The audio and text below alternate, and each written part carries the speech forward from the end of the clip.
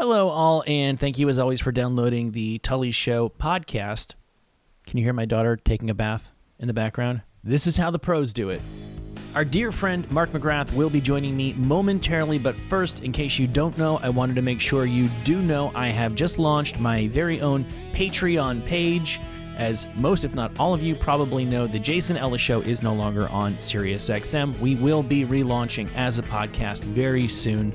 Still ironing out the details, but that is a thing that will happen. In the meantime, we've all got our individual Patreons. Jason's got his, Kevin has his with his Mad Scientist Party Hour, and now I have mine. If you join my Patreon for $5 a month, you'll get a couple times a week a Tully Time podcast. Maybe you've already heard. I've posted 2 of these already. It's just me cracking the mic and having some fun with some incredibly stupid, inessential news of the day. If a man gets shot at and then has his car set on fire in a date in a cemetery gone wrong, you will hear about it first on Tully Time.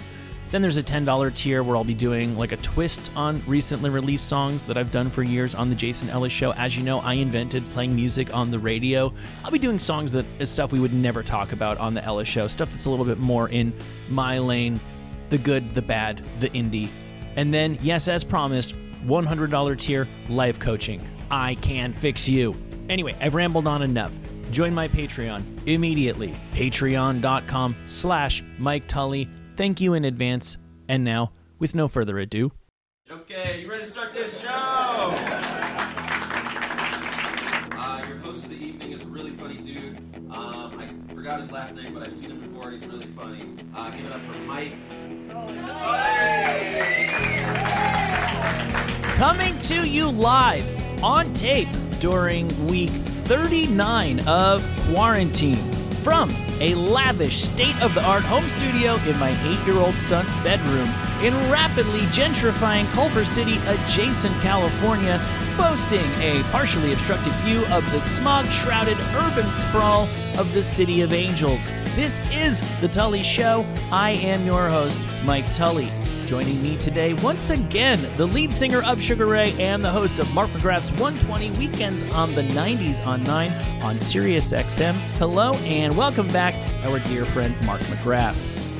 Mr. Mike Tully, feels like home. When I just see you on the screen, I hear your voice, it just feels like home. I don't know how else to say it. Yeah, it feels like home for me as well to be broadcasting from home. Spit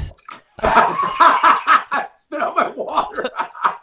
Literally from home. Just literally amidst the dirty laundry. There's a very there's a homey feeling to being in my own filth.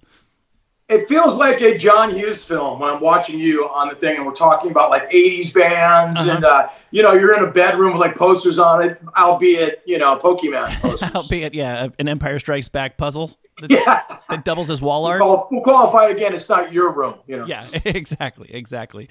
Not yet anyway. So how have you been? What's new? It's been a minute.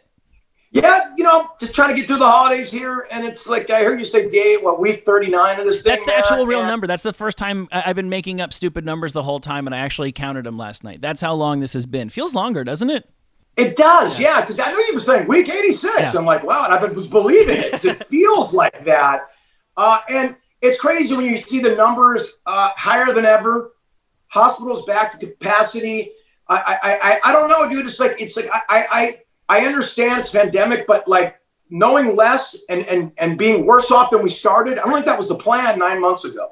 You know what I mean? So I know there's a huge political, hot potato involved in all this, but we failed at so many levels in controlling this thing. It's depressing a little bit, especially for what I did. I mean, not to be personal, but the live entertainment business, they're talking about wiping 2021 from the schedule. I mean, I almost lost my mind when I heard that. I'm like, well, Merry Christmas to me. Wait, 2021? I thought we were back, baby. Nah, baby. We'll have to see what this vaccine does. Why did we turn into Telly Savalas?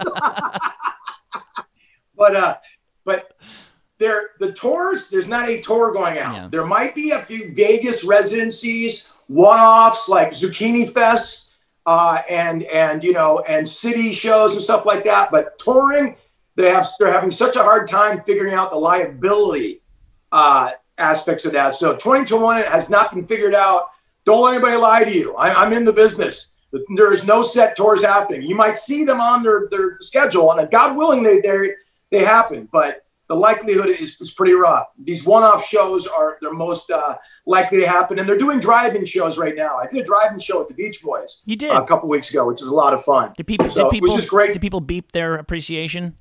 Absolutely. And you go like this, like, instead of, put your hands in the air, you beep. I'm fake beeping a horn. So that's the new, lighter, act like you're beeping a horn. And they really do beep their horns. And it was just fun to be back on stage again, see the lights, see all that. It takes a second to get used to it. But you're still in a weird drive-in in the middle. It's in the round. It's kind of crazy. Yeah. In a lot of ways, socially and professionally, this year has been about settling. And when you find yourself performing to a sea of cars in a parking lot and going, "Oh, we're back," just how far we've really fallen. But I truly do believe that the light is at the end of the tunnel, and it's been a very rocky road the way that we've gotten here. But I don't know. Maybe I just have to be optimistic for 2021, but I am optimistic for 2021, and I just hope, for God's sake, everybody can play it safe as they can, because help might be right around the corner. They're jabbing people in the UK as we speak. So just hold the fort, everybody. By osmosis, I hope I pick up on your optimism. I went through COVID. My family had it. Yeah. It sucks. If anybody's still on that, it's not a real thing. It sucks ass. We were very careful too. Luckily, we got out of it, without it. It just was a really bad flu for us, and we were sapped of our energy for about a week. But you don't want this thing. Can I ask, were you ever in a situation where you thought that you might need to go to a hospital or anything like that? No, but the source that we got it from did, which was scary, because we felt we obviously had the same strain. They had a different set of circumstances, a little older, and let's just say didn't do cardio every day. So we were a little concerned about that, but the pre-existing conditions on this other individual, like I said, COVID is very subjective. You're going to go through what you go through, and you could be a runner who's 38 and never had any conditions, and it can affect you if you die 3 days later. Or you can be 85 years old with every condition there is, and you barely get any symptoms. So it's a very strange beast and been very hard to contain because of that, But luckily, never got worse from our family than all of us felt really, me and my wife felt really, really like the worst part of the flu for a couple of days. My son got it, never had any symptoms. My daughter never got it. And she lived in a COVID petri dish for a month, and she never got it. So never got really worse than a bad flu, but you lose your taste, you lose your senses, your taste, your smell, and I lost energy for a week. I don't want to do anything, so it's not a fun trip. Right. Well, in that case, let's take a trip to a different, simpler time pre-COVID. Well, first of all, let's take a trip back to something I saw on markmcgrath.com, your website. I guess it's been how many years since you were on the cover of Rolling Stone, that iconic shirtless hunk of a man cover of Rolling Stone? Who's counting? 21 years and 9 months. What struck me, and I'm sure you're well aware of this, is there's Sugar Ray, the sweet smell of success with your mug there. There's Crosby, Stills, Nash and Young, yet another reunion. Everlast, back from a heart attack, and then Web Music, the best free sites.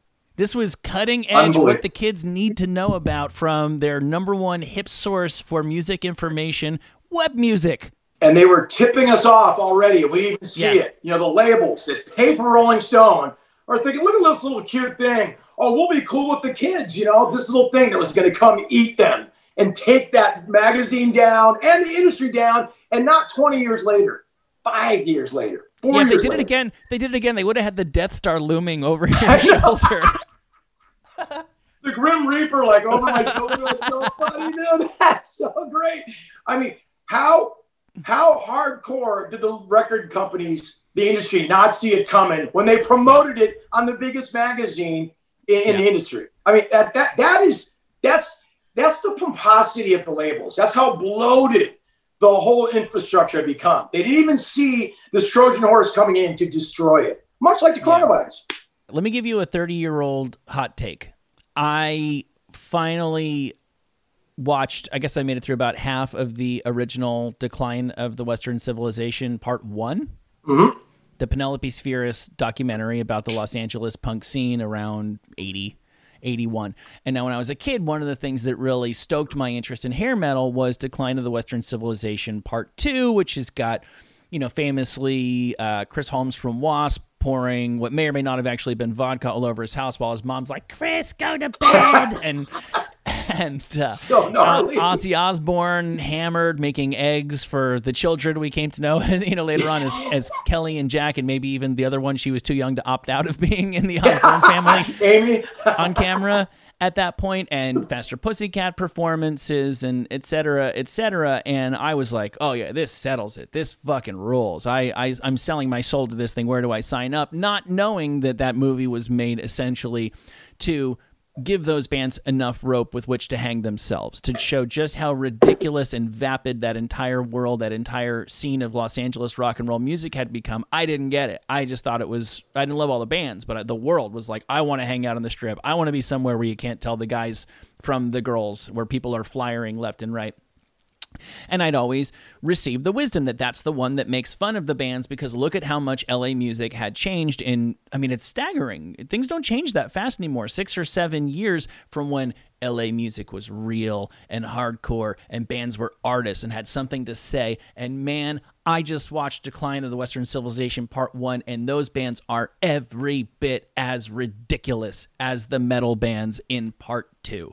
If you wanted to make, Decline of the Western Civilization Part 2 is right up there with Spinal Tap for nailing the parody. The self-parody is almost as good as the intentional parody of Spinal Tap, but if you wanted to make a Spinal Tap of hardcore punk, you don't have to. It's already been made. Darby Crash with his tarantula crawling all over him, and his girlfriend with the ridiculous braids in her hair. With all due respect, I'm sure she's iconic in her own right, talking about how funny it was sometime some guy rolled off their ceiling and died at a house party, and they all posed for photos with him, and I don't care. I mean, if you die, you die. It's every bit as ludicrous. Did you notice in that scene Darby's making eggs too? I think the Ozzy thing was a shout out to Darby in that. Just my quick observation. It did occur to me. No, it's funny. Maybe that's what it was. What struck me about that was maybe more of a Penelope Spheris thing of feeling like she got something out of people when she talked to them the morning after. Maybe there's a reality. Well, it's a homie thing. It's a reality and a vulnerability. Do you catch people when they're having their morning coffee? You get to something. You get away from the artifice because you're comparing and contrasting. These are these people on stage at their biggest, their broadest, and then here's them, scratching their butt and putting the percolator on. It's a relatability. The night before he's, cutting himself open with glass and going, and barfing on people. Next morning he's making eggs going, hey, you like your sunny side up or scrambled? So there is that, which I thought was a great juxtaposition of showing, Now, it's funny you say this, Alex, I'm a little older than you. When Decline came out, nobody was laughing. No, I know. Punk rock back then was scary. And these were all kids that were getting preyed upon, picked upon. It was a very small percentage of the music community. Right? We know punk rock now is this big, gigantic monolith, that's commercially viable and has become, it's become classic rock and roll. Green Day is classic rock and roll. Let's call it what it is. So back then it was scary. So I understand what you're saying, but punk rock back then was made up of those type of people. Real scary people on the fringes. The jock punk of Southern California was starting to infiltrate LA a little bit. That was shot, I think, in 79, because Darby died in 80, I believe. Yeah. And so that was shot in 79. And that was early punk rock. No one knew it was going. It was still dangerous. You'd walk down the street, get your asses kicked. All the shows were sort of DIY, bootleg shows. So, though, you look back, hindsight's always 20/20. It looks ridiculous, but they were living it. It was real, but when you look at a band like X, X was so cool in that band, and remember X was perfect in that. I thought. I don't know. This might be that we may have finally found the clear generational cleave between you and I. I think you really maybe had to have been there. Here's a question: is there I find this very, very interesting. Okay, so music, some of it ages poorly, some of it ages extremely well. It's timeless. It feels like it could have been recorded that morning, but I find music videos are so funny because I'll watch it from the 80s where the music to me is timeless, and the way that the band was dressed and carrying themselves and their mannerisms and the little subplot the director put in, it aged a week and a half after the thing came out. Right.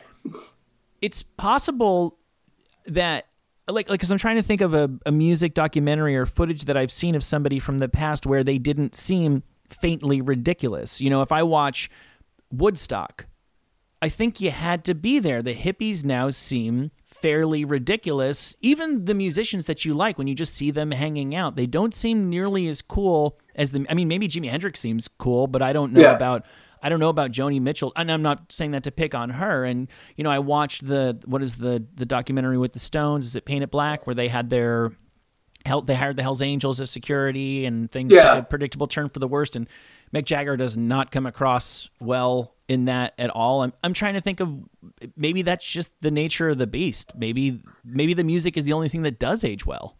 Which is interesting, you know, because what happens with the music is you don't see music grow old. There is no physical component to it.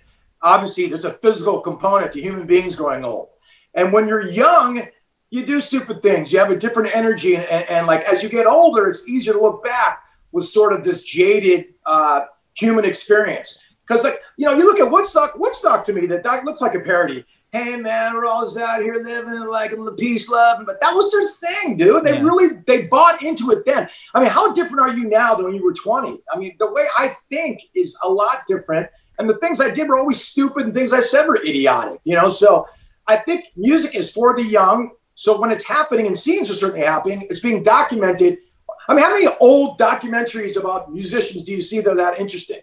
Not a lot. You know, you know what I mean? So it's like, it's a young man's game. So you do play stupid games, win stupid prizes type things. It's kind of built to be sort of the exuberance of youth, which will age poorly always, because with age comes wisdom.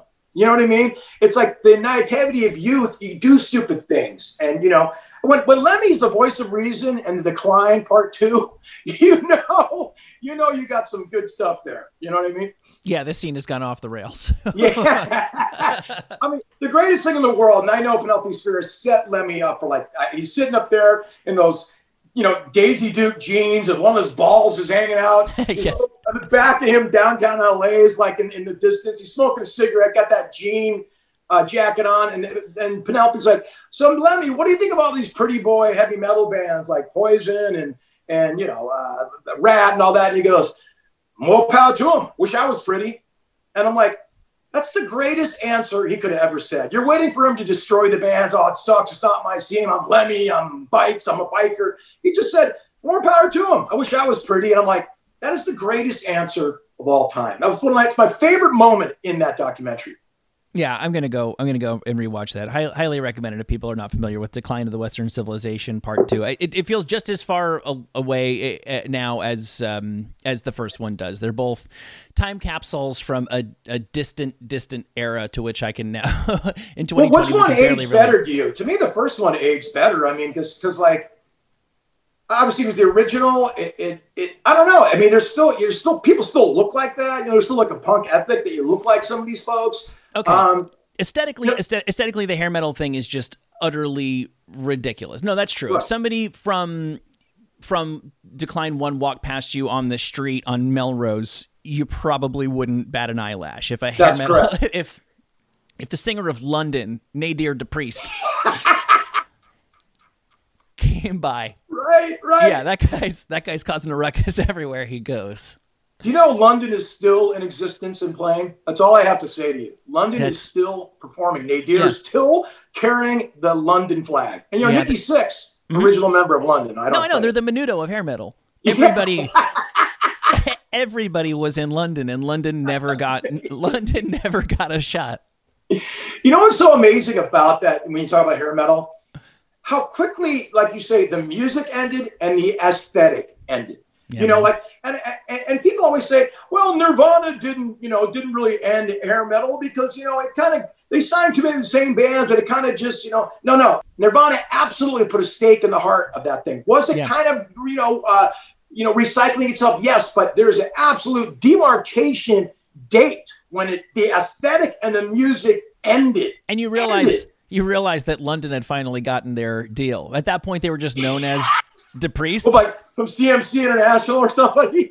But London, I think it was on a major. They were just called DePriest, after the lead singer. But make no mistake, it was London after toiling, after being the farm system for every band that came out of LA for 15 years. They finally got their deal, just again with the Death Star looming over their shoulder. Oh my God, dude! Yeah. Oh, look Can it up. you imagine?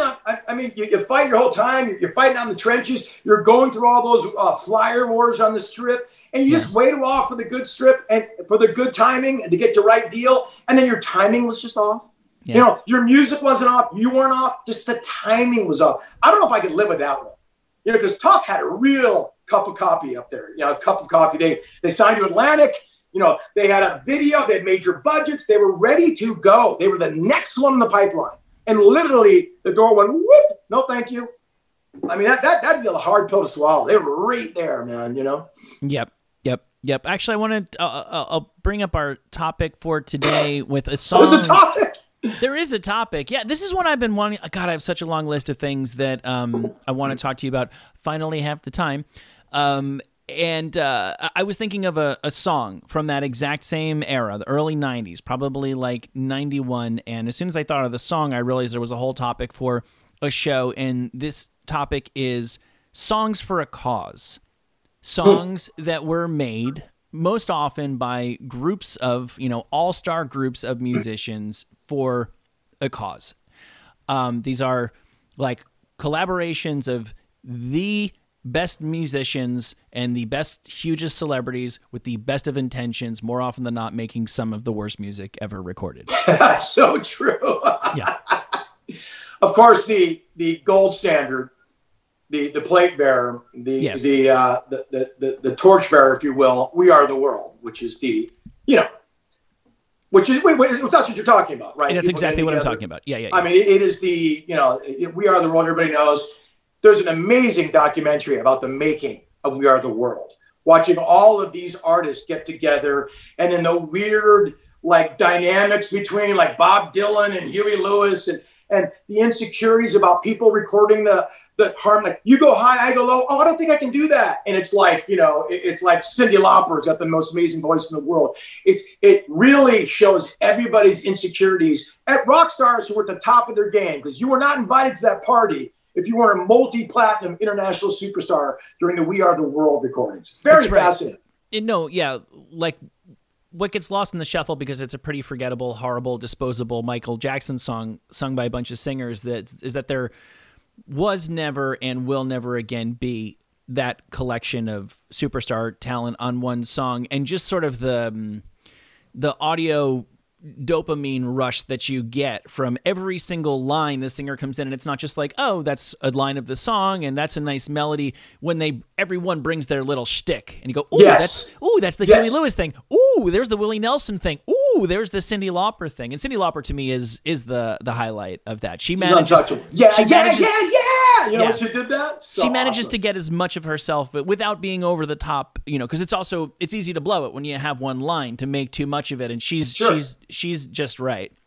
You can't be shticky. You got to sell you. And she went for something gnarly that could have backfired, and it worked. It worked hardcore. Yeah, and of course it was incredibly successful. And we'll get to that. I'm going to do these in a weird really sort of quick way. Before you go, I just got to Bob Dylan. Bob Dylan and his part cleared everybody out of the room. Now, there's only one person in the universe that could have done that then. Michael Jackson's in that room. Yeah. I think we could let Michael stay, but Lionel Richie, the people that are in that room. He cleared everybody out of there to sing his part. It's just laying. Yeah. We're saving our lives. Should we make a better day? It's just you. He got his little Bob Dylan in there too. But it works. It works. And so, when you see him in the sort of the police lineup of them all singing, and he doesn't know the words, he's going, he's kind of looking around like, what am I doing here? It's so Bob Dylan. It's perfect. I just had to get that out. It's Uncle so Bob. Perfect. It's funny because I listen to, and we'll continue to listen to, the 80s on 8 on Sirius XM pretty consistently. And for maybe the biggest song of the 80s, if not a top 10 song of the 80s, that song does not live on as a nostalgia track in any kind of rotation. It was an event. It was not a song. You would think people might care to hear the biggest song of the pinnacle decade of pop music featuring every star of the era again, and apparently there's no appetite for it.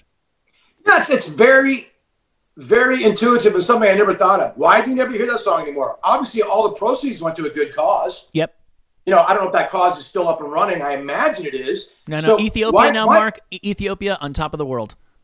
Yeah, doing great. I watched 90 Day Fiancé. I think they could use some help.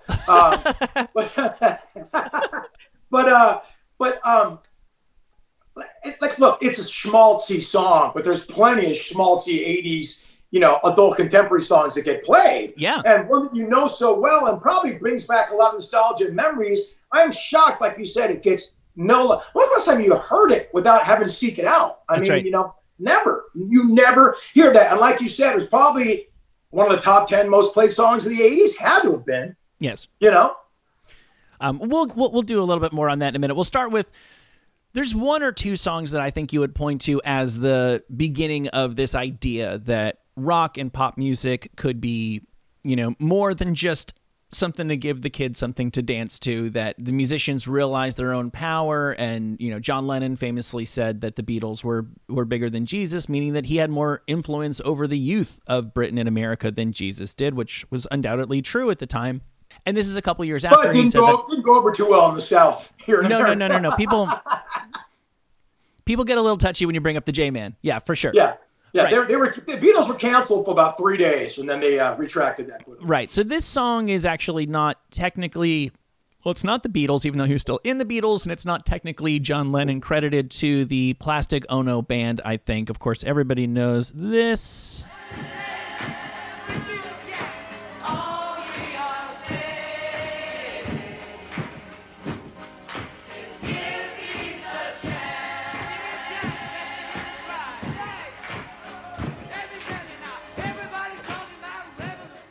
So, yes, Give Peace a Chance, recorded in a room. It sounds like it, and that's what it is. That wherever it was where they're doing their bed in for peace. So the song that got me thinking about this general subject, I swear, I'm like the only person on earth that remembers this. I'm looking at a YouTube link to this song. It has 4,442 views, and I personally put about 3 of them on there in the last 24 hours. So I want to give credit where credit is due. I was thinking, oh man, we forget about these songs. They have so much celebrity talent on them, but the songs are so often disposable that they get forgotten, like We Are the World in some way sort of is, or they never even get noticed in the first place. And I Googled it the best way I could think of explaining what I was looking for, and immediately found a list from Rolling Stone magazine. And I'm working exclusively from that list because they hit all the ones that I was thinking of and a couple that I wasn't, except for the one that gave me the original idea. And I have a feeling that you will remember this. I don't know how many. I probably won't know this, dude. 4,000 views? I don't know. Okay. If Rolling Stone didn't have it? This was a big hit song when I was in 7th grade. Just as the Gulf War was breaking out, and I was 30 then, so new generation of rock and roll activists decided to flex their philanthropic muscle and bang out this ditty right here. Is this Hearing Aid? What we're talking about, everybody's talking about civil war, revolution, Armageddon, no solution. Are we facing Vietnam? We don't want to drop the bomb. All we are saying.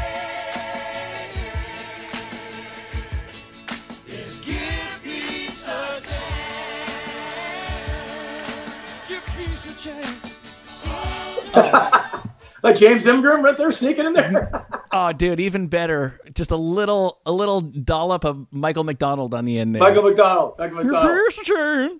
I know it. I've heard it. I know there's rappers in it, and I don't know what the cause is though. I think it was, we were protesting the Gulf War. They were ramping up to the first Gulf War, and this was a bunch of left-wing radical musicians saying, we just like the Beatles, we want to give peace a chance. We can work it out, basically. And Yoko Ono, I don't know if she actually spearheaded that, but she might have. She's involved in that. She's in the video. It's her thing. The the Peace Choir and that 1991, February 1st, 1991 version of Give Peace a Chance was produced by Lenny Kravitz. Let me tell you some of the names involved with this. A who's who of pop stars of the era. Adam Ant, a little bit past his sell-by date, but he's in there. We heard a little Sebastian Bach of Skid Row. We heard the chorus from Terrence Trent D'Arby.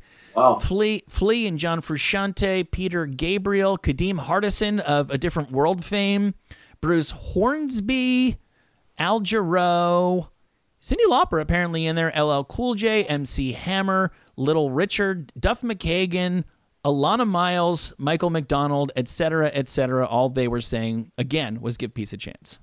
God, huge, gigantic names. Only Yoko could put everybody, all those people together. That's right. And only 4,000 views. I mean, look at, just on a name alone by either one of the people you mentioned, there should be 100,000 views. Do you know what I mean? Just out of curiosity. You never know with YouTube. I click it in, it comes up. There might be another version of that. Yeah, no, you're right. That has 1 million on it, but it's, as I say, I got this from Rolling Stone, and they didn't remember that this happened. That's insane, because that's gigantic. I forgot it happened. I remember hearing it for maybe a hot minute. I think MTV gave it a couple nights on the video and said, we're losing advertising. You know what I mean? So, you know, I remember it came and went as fast as it came and went. You know what I'm saying? Definitely did. Yeah. No, that's exactly right. So we've talked about We Are the World, and that's part of the mother lode of this movement, because of course it wasn't just We Are the World. There were a number of songs that were all up in the trying to provide aid to famine-stricken Ethiopia movement. And I tried to figure out the timing on these. I don't believe We Are the World was the first, right? I think they were the copycat of Band-Aid. I think you're, I mean, it's God, what comes first there? Do They Know It's Christmas or We Are the World, huh? Yeah. I want to say, boy, that's tough. I don't know. It's the same time. You know what I mean? Yes. I'm picturing the aesthetic and everybody. I can recall asking for and receiving. We used to get very small presents for Easter. I can recall getting the 45 single of both for Easter, whatever year those came out. So they were right on the heels of each other. So I want to say they almost came out simultaneously, because when I watched the documentary, I think it was filmed in November. I remember it says it on the thing. So there might have been some like overlap of the two, but clearly the better song, a classic that endures today, is Do They Know It's Christmas? I mean, it's crazy. No, Mark. I absolutely 100% agree with you. I think it has sort of passed into popular canon now that, well, the song was a piece of shit, but it was for a good cause. I fucking love that song. It's a great song. Dude, I dare you not to hear it this year in the holidays. You're going to hear that, Mariah Carey's song, and Last Christmas. So you can guarantee to hear those three songs, because it's a good song. It's a great song. People love it. And talk about one up each other, like in the vocal performance, you know, when they get the Bono's, well, tonight, babe, you could know Bono's like channeling every bit of religious imagery he has to hit those notes. And it's just a great song. And you have really cool people spearheading it. Bob Geldof, Midge Ure, you know, guys that were like very great songwriters. And where We Are the World was like, dare I say, a little more commercial, mainstream, a little bit of the Velveeta over it, a little more edge to the, the Band-Aid version. So I think for me, that's what sort of cemented, that was like a big crossroads of my just musical taste, is I think I got that and I hate to just be the knee-jerk anti-America guy. I love America. I truly do. I believe it's the greatest country on earth. But when it comes to popular entertainment, too often, it's just more is more, bigger is better. It's saccharine, it's slathered in butter, and it's without nuance. And that's what We Are the World was. Whereas I was like, I think if you change the lyrics of Do They Know It's Christmas, I still like this song. I think totally. I like how English people make pop music at in their pure DNA, at least in the 80s. I wouldn't say it anymore. Then I like how Americans would choose to. It's just so funny. They had the exact same school project. And same thing. Here's what American pop came back with, and here's what UK pop came back with, and I got it. I've learned something here. Bob Geldof's been going around for the last year or so saying that Live Aid Band-Aid ruined his life. Why? Because he's like, he became so associated with that, he couldn't go back to his other. Yeah, he said I was basically Saint Bob, and it took all of my life. And he's like, he was a singer of a band, Boomtown Rats, and that song, "Do They Know It's Christmas?" I was hoping to find a demo of the original. I don't know that it exists or has been released, but that was just a song he'd been working up with different lyrics for Boomtown Rats, and then he had this idea, wanted to do something, happened to run into 3 other big people, and one of them was like Simon Le Bon, and once they were all on board, instantly he's like, oh, this is a thing, and he said as soon as it came out, he became Saint Bob, and he could never just go back to being a pop singer again.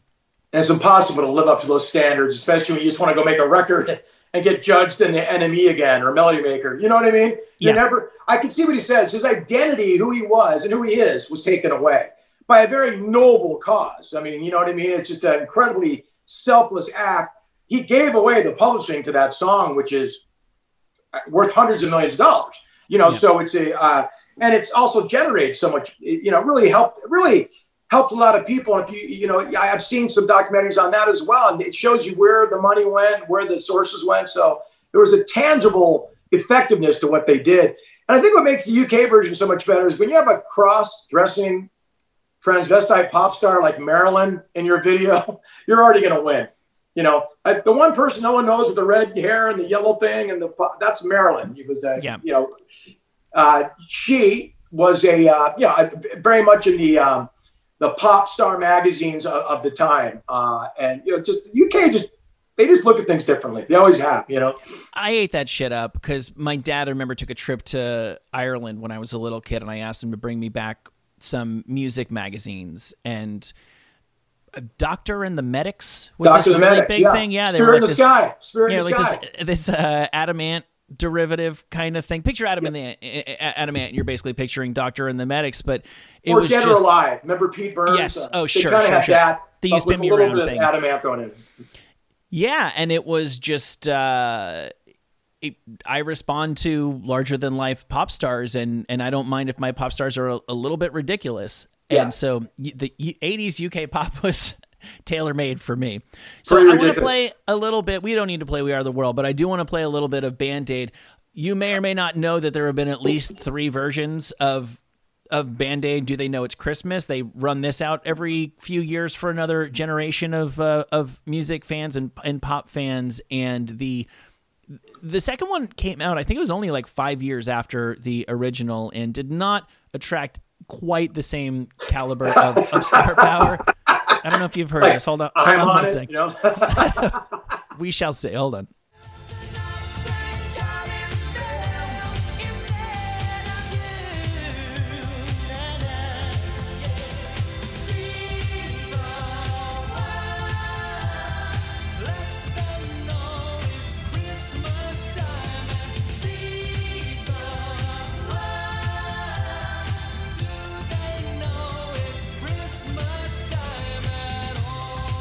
Was that Paul Young? Yeah. What do you have in there? I think you've got the idea. That might be Paul Young. It sounds like every pop star from the 80s. You know what I mean? Right. Oh, I really recommend. Maybe I'll post this link because it's just there's something about like when you watch Bono or name any superstar and they're doing their thing, you're like, yeah, that's their thing.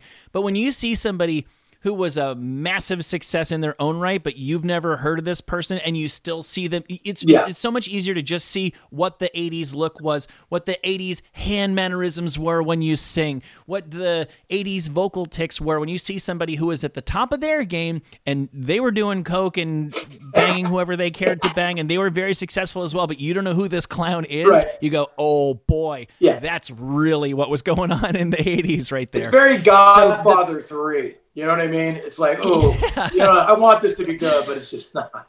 So the little section I shared with you featured I don't know what you call the singing style of, it's not the harmony stylings of Bananarama, since they always all sang the same note, but that was Bananarama, and I don't know who the guy was. Kylie Minogue was featured on that. Technotronic made an appearance on Band-Aid too. Lisa Stansfield, who I have a bit of a incredible songwriter. She's Sade. She's amazing. And then it always looks like Bros, but it's Bros. Bros. Yeah. Matt Goss. Bros was like Matt Goss is his boy twin band. brother, and Bros was the biggest thing in the world. If you've read Smash Hits in the magazines that your dad probably brought back home, Bros was on the cover every week. They were playing stadiums, and then Matt Goss came out here, and they tried to make it in Hollywood. His brother became kind of a working actor, and Matt went out to Vegas and does like a Frank Sinatra show busy type thing. If you go to the Burbank Airport and you're on the way to Vegas, you'd see like Matt Goss at Caesars, but they were gigantic, huge, Wham style huge, They were big. Wham big. That's right. Wham. Back when that really meant something. But We Are the World and Band-Aid were not the only two all-star musical collaborations that came out in that exact same era. I think I'm correct on this, to drum up some funds for that exact same Ethiopian famine cause. Now, I expect you will, somewhere in the deep recesses of your mind, you will recall Hear and Aid. Hear and Aid. Yeah. Hearing Aid. You kidding me? Of course. It's all the metal guys. Okay, so let's play everybody a little bit of this one. This might be the worst one. It got Dio on here. How'd you mess up with Dio? Beauty is in the eye of the beholder. I mean, to me, this is just a Dio song with a bunch of other guys trying to be Dio. So if you don't like this, I don't see how you could like Dio. Right. But if you like Dio, I feel like you should love this. I think people were so burned out. They were so charitable, caused out by this time. Hearing Aid was the last one to come out, I think. Okay. So I think people are like, dudes, we've already done it. We've done it. We've got nothing left. We appreciate you. Yeah. We get it. But you know what I mean? Hearing Aid had a sad quality to it to me. I don't know. Isn't there like an 8-minute version of this where just every guy got a guitar solo? Like George Lynch just played as many notes as he could play. Paul Martin, George Lynch, Steve Vai, Satriani. Yngwie Malmsteen. Yeah. Anyway, for people who don't know, here's Hearing Aid and We Are All Stars.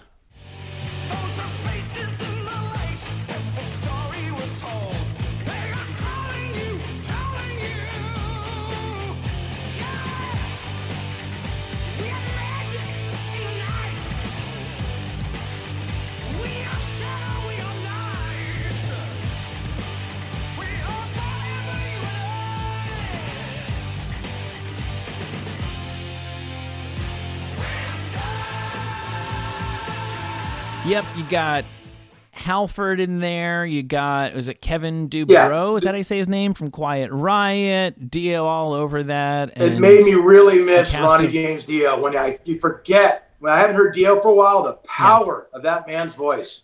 The dude was 5 feet tall if he was an inch. And I know. Had this voice, and he never lost it. His last gig, he sounded like his first gig, Halford's the same way. But man, what a voice! He was a magical heavy metal elf. That song. It's also you're right. It sounds like every song, like it's a Kiss song meets Dio in the middle of a cause. It's better than I remembered it. For some reason, I didn't give it a chance back then. It's fun. Again, if you like that stuff, why wouldn't you? You're right. You're right. Yeah. You're right. And then there's another one of these raising money for Ethiopia songs that I don't know how much of a dent it made south of the Canadian border. Gotcha. Yeah, this is called... We're going to hear Bryan Adams, aren't we? You're good. You're good, Mark McGrath. Hold on one sec. Yeah. Glass Tiger, Bryan Adams. That's about it. I don't know where one ends and the next begins. Lover Boy. Somehow our innocence is lost. Can we look away? 'Cause every single day we got to help it and become. We can bridge the distance, only we can make the difference. Why do these songs have to be so cheesy? I guess they do because they're trying to appeal to everybody. They're almost like religious things. I feel like I was in church, We can bring the distance and every, But dig deep, folks. Man, Canada, they had that Mr. Corey Hart Lane down. That guy had a little bit of distortion in his voice, non-threatening, very Jamie Walters 90210-ish appearance. You know, they had that lock. You know. Let's see, Gordon Lightfoot, Anne Murray, Joni Mitchell, the back-to-back-to-back that I think we enjoyed of Neil Young, Bryan Adams, and Corey Hart. But Later on got Neil Young in there? That's the Bob Dylan score of that one, huh? And the Bob Dylan story with this one is he does his line and they go, Neil, I think you may have been a little bit flat. Can we do that one again? And he goes, that's my thing, man. By the way, I don't think Neil Young has ever been flat in his life. The guy's got such a beautiful high register. You know what I mean? Yeah. Crazy. Yeah. So are we hearing the Neil Young flat thing when we hear it? I guess we are. I'm a little pitchy myself, so I'm not one to judge. Yeah, Geddy Lee of Rush in there. Indeed, Mike from Loverboy. Tears are not enough. The Canadians for a cause. Yeah, I'm the last one to speak about Key. I've had an on-off relationship with Key my whole life, my friend. Nice. Let's see. I got a few more of these. We can do all of these. Nobody can tell us to stop anymore. We're grown-ups and we can have candy for dinner if we. Yeah, tell us what to do, man. This is our house. We pay the bills. It's a brave new world. Voices That Care is a thing that I don't think had much of an effect. Again, this is a Gulf War thing in '91, if I'm not mistaken. In addition to whatever shortcomings this song and this project may or may not have possessed, I don't think the Gulf War was very short. Well, in certain ways. The initial blast of the Gulf War was very short, and by the time the U.S. forces had already basically pulled out by the time this single came out. We just got to mix. Hold on. Can you just drop a couple of bombs? Yeah. Oh, God. Okay, so check. Let's see what we got Well, here. who are the players in this one, Tully? Is this a U.S. effort, strictly? Oh, okay. So Because I'm not familiar with this one at all. Voices That Care featured, among many others, Randy Travis, Celine Dion, Peter Cetera, Bobby Brown, Janie Lane of Warrant, Luther Vandross, Garth Brooks, Michael Bolton, Pointer Sisters, Little Richard again, Will Smith. I mean, they had people. That's huge names, and obviously got to play somewhere, you know. This has got a whopping 860,000 views on YouTube, and I think they even made it an all-star across the board thing. I think like Michael Jordan and Magic Johnson and Dan Aykroyd were in the video as well. Do you remember this when you were younger? I do not. Okay. I do not have any recollection of this at all. Let's see if this brings back any memories for you. They were up against incredible odds with a war that was over and asking for funds. You had to take a stand in someone else's land. Life can be so strange. I wish we never had to choose to either win or lose. We could find a way. We could find a way. But wrong time, my bad. Don't even fuck with Peter Cetera's voice, man. Wow. These are all kind of the same song. We don't really need to listen to too much of them, but that was the exact same feeling that I had. Now, all this is the Carnival Cruise all-you-can-eat buffet. Go for it. No regard for your health or your weight. Have lobster tails dipped in chocolate sauce of pop singers that we have been enjoying over the course of this hour plus.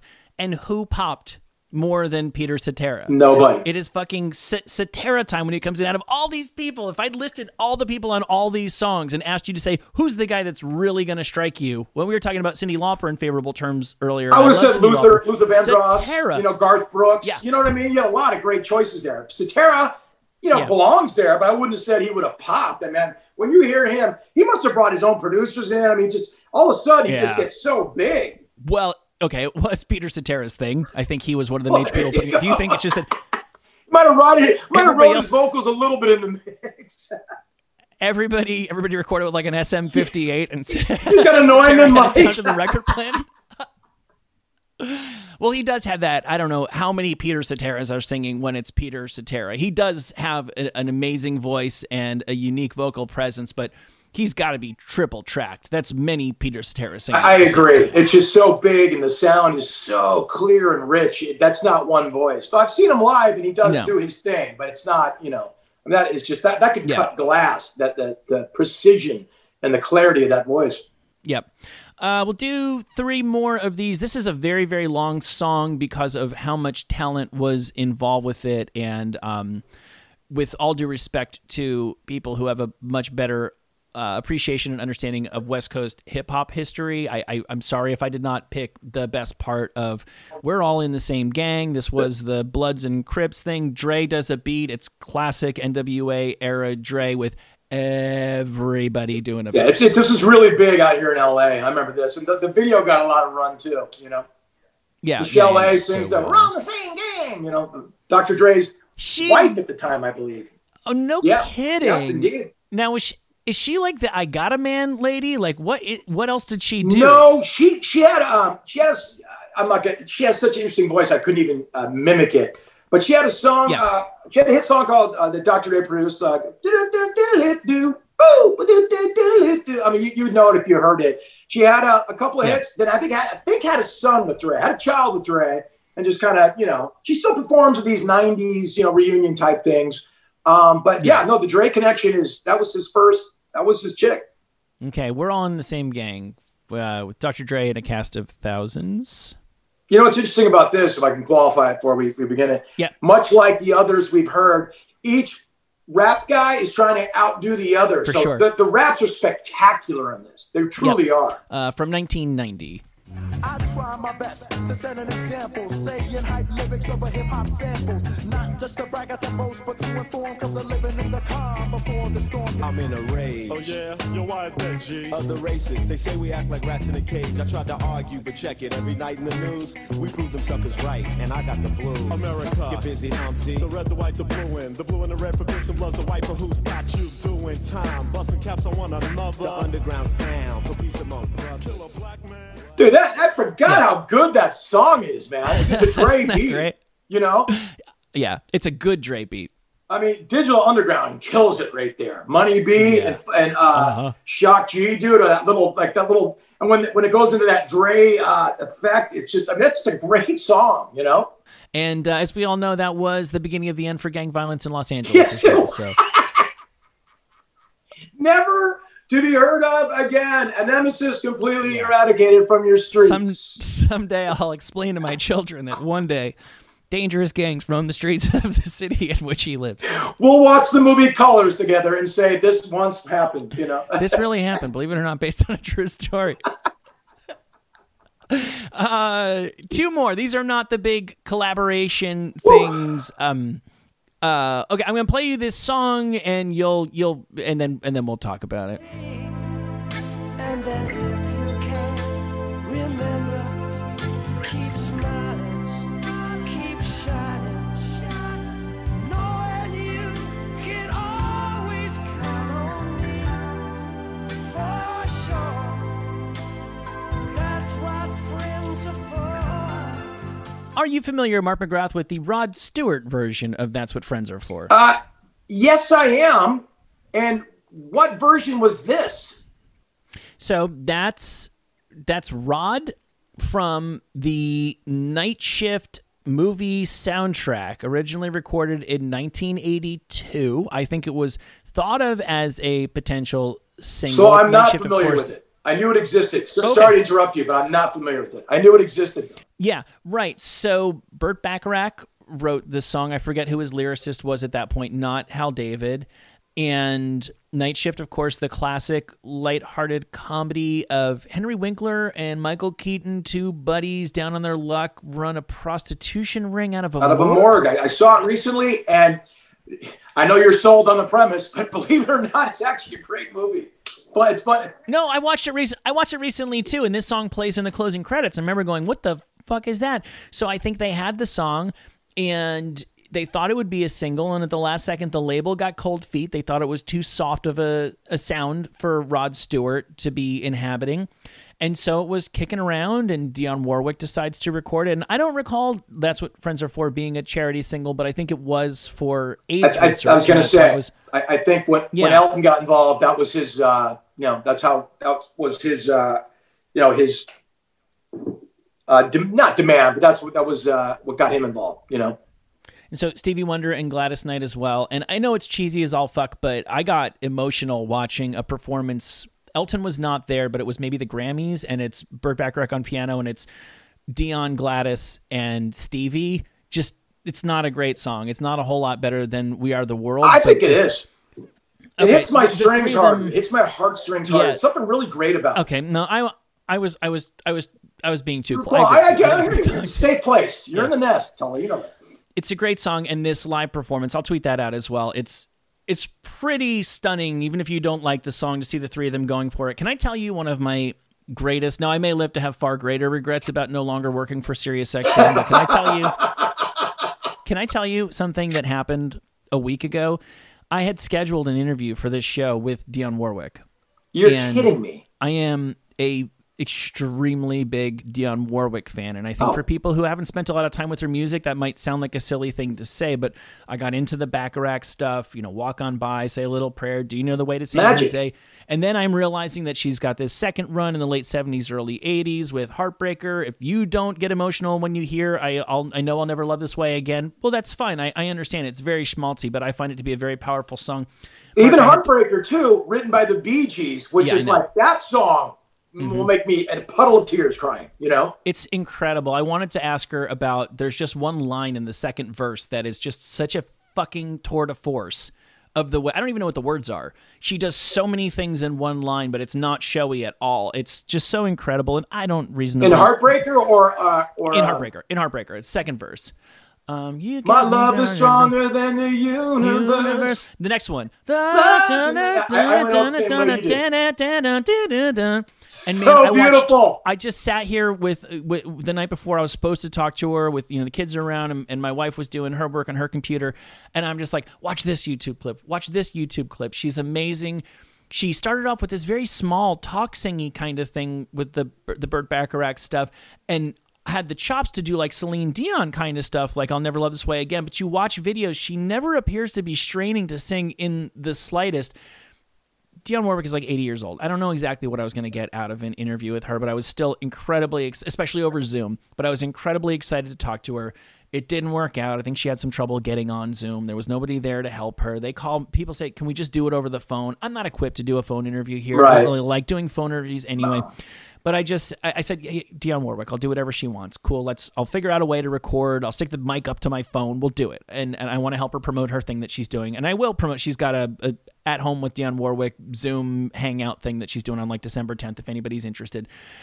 And I said yes, and nothing happened. And I finally, my days are very busy. Kids are home, coronavirus, whatever. At a certain point, I was like, I haven't heard from her. I can't do it. Can we reschedule? And they said, yeah, we'll reschedule. Don't worry. The thing's not for a couple weeks.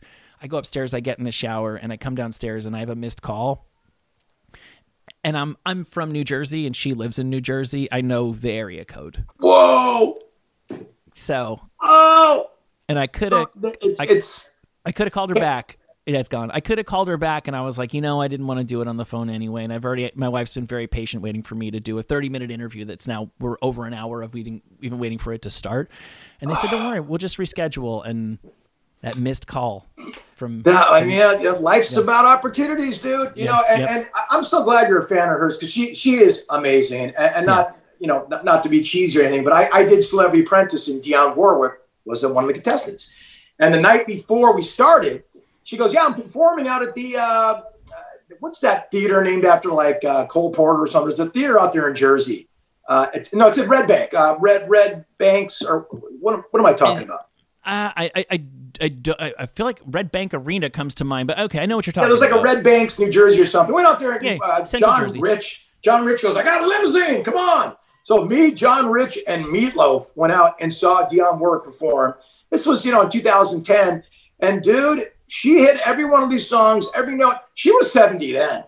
I know. I mean, she was 70 then, dude, and she was spot on. So still be performing today. And you're so correct in your like assessment of her. She did start out a little like say a little prayer for you. Really a high register, almost like, wow, that's all you got. And in the 70s, she went to this like, I know I'll never, like really like, what an incredible and such a lovely, graceful lady. I'm so glad I got to know her. I got to know her for a little bit. She's wonderful. She was the first one fired, but other than that. Yeah. Yeah, she's local to Jersey. She's played at like a park one town over from my parents. They've gone to see Dionne Warwick in the park, and I regret that I haven't seen her, and I don't know that I will be able to, and I definitely regret, because I don't know how deep she was.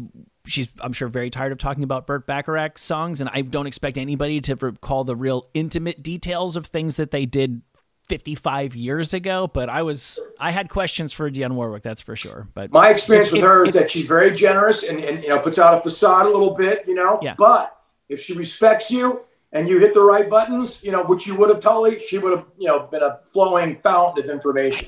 Fucking knew it. I knew it, because I know sometimes you got to do the question up front that you're not even all that interested in, just to establish the credibility. And why would Dionne Warwick think that? Look at me, I'm sitting here in a television T-shirt in an 8-year-old's bedroom. Why would she think that I am a huge fan? But I felt like I could establish that credibility. And also, I don't think that she, if you get her going, would be shy about. I don't want to say shit talking, but she'll tell you what she really thinks. She definitely does things. that. You're completely right about that. And I sound like I'm not the ambassador to Dionne Warwick, but I've spent 12 hours in a room with her for like a week and a half. You know what I mean? Yeah. So she has no problem saying she doesn't like that. She likes this. So you're right. She has opinions on things. She is on the record as disliking most of her hit songs. Do you know what I didn't? Real quickly, to stop.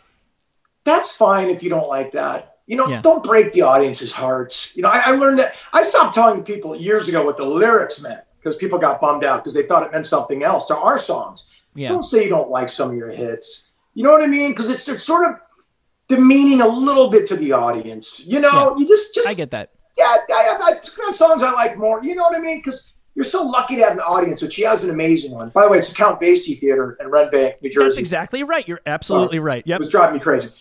So that's my little thing. That's not particular to Dionne Warwick. I've heard a lot of people do that. Like when Crazy Town used to play Butterfly First and say, let's just get this over with. Yeah. I can't. I can't. Okay. Stand. Watch us all run for the doors. Sorry to interrupt you, Mike. Not at all. I have one more song. By the instrumentation, I will be curious to see if you can guess the artist. This is an artist whose sound went through at least I'd say two big permutations, and this is the sort of final form of his pop hit-making sound, even before he starts singing, if there's any instrumentation before he starts singing.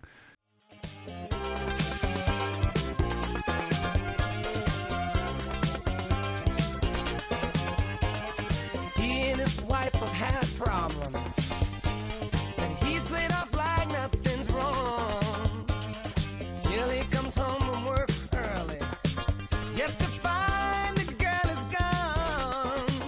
Oh, he gets into the covers. Sounds like a soundtrack like Weekend at Bernie's 8, okay? And the saddest thing is like when production takes away from the genius of a man. It's Stevie Wonder, obviously. Well, nobody made Stevie Wonder make it sound like that. I understand that. For sure. This is my point. And by the way, that was like on point for that 85 to 87, or let's say 84 to 87 sort of aesthetic. But man, when you hear Stevie come in with that Motown voice, with this, Revenge of the Nerds kind of production, it really just shatters the myth for me. That was a Cause song? That song is entitled Don't Drive Drunk. I feel like shit now. Guess what it's about? Yeah, from the Woman in Red soundtrack. Wow. Giant movie. Sounds like somebody wanted to put Stevie Wonder's name on the soundtrack cover. Well, actually, it says music produced by Stevie Wonder. Maybe he produced this soundtrack but insisted on this public service message to fans of Gene Wilder, Kelly LeBrock movies. Who knows? Look, money talks. Who knows who offered him what and what point he was and how many divorces he'd been through. But I'll tell you this: you go from My Sharia Moore to that. Yeah. It's I know it's for a cause. I get it. And look, Stevie Wonder probably freestyled that. You know what I mean? Yes. He probably went in there and did it quickly. But it's a little disheartening to me that that's part of the legacy. But like, look, man, everybody's got their thing. And Tully, I'm surprised no Farm Aid snuck its way into this. Oh, right. That's true. Was there a Farm Aid song? There is. There were Farm Aid albums. Yeah, there's Farm Aid. I think there's a Farm Aid song. I believe there is. And you know, Farm Aid is still going on. They still do it every year. I know. Isn't that crazy? Willie Nelson, man. Him and Dolly Parton. We should just put them in charge of everything. Of everything. I mean, I totally agree. Everything Dolly Parton does is gold. Gold. Yeah. Yeah. All right. Well, that's all I got before I let you go. Thank you, as always, for being here. You got Mark McGrath's 120 on the 90s on 9 on Sirius XM, and Sugar Ray will rise again. Yes, I hope so. I look forward to I always enjoy hearing from everybody, by the way. I try to respond as much as I can because the people that respond love music like you and I do, Tully, so it's fun to kind of have a little repartee, if you will. So I'm at Mark McGrath, at Mark_McGrath on Twitter. And the real Mark McGrath on Instagram. Beautiful. All right, we'll do this again soon. Yeah, totally be good, man. Lots of love to you, brother. Thank you, buddy.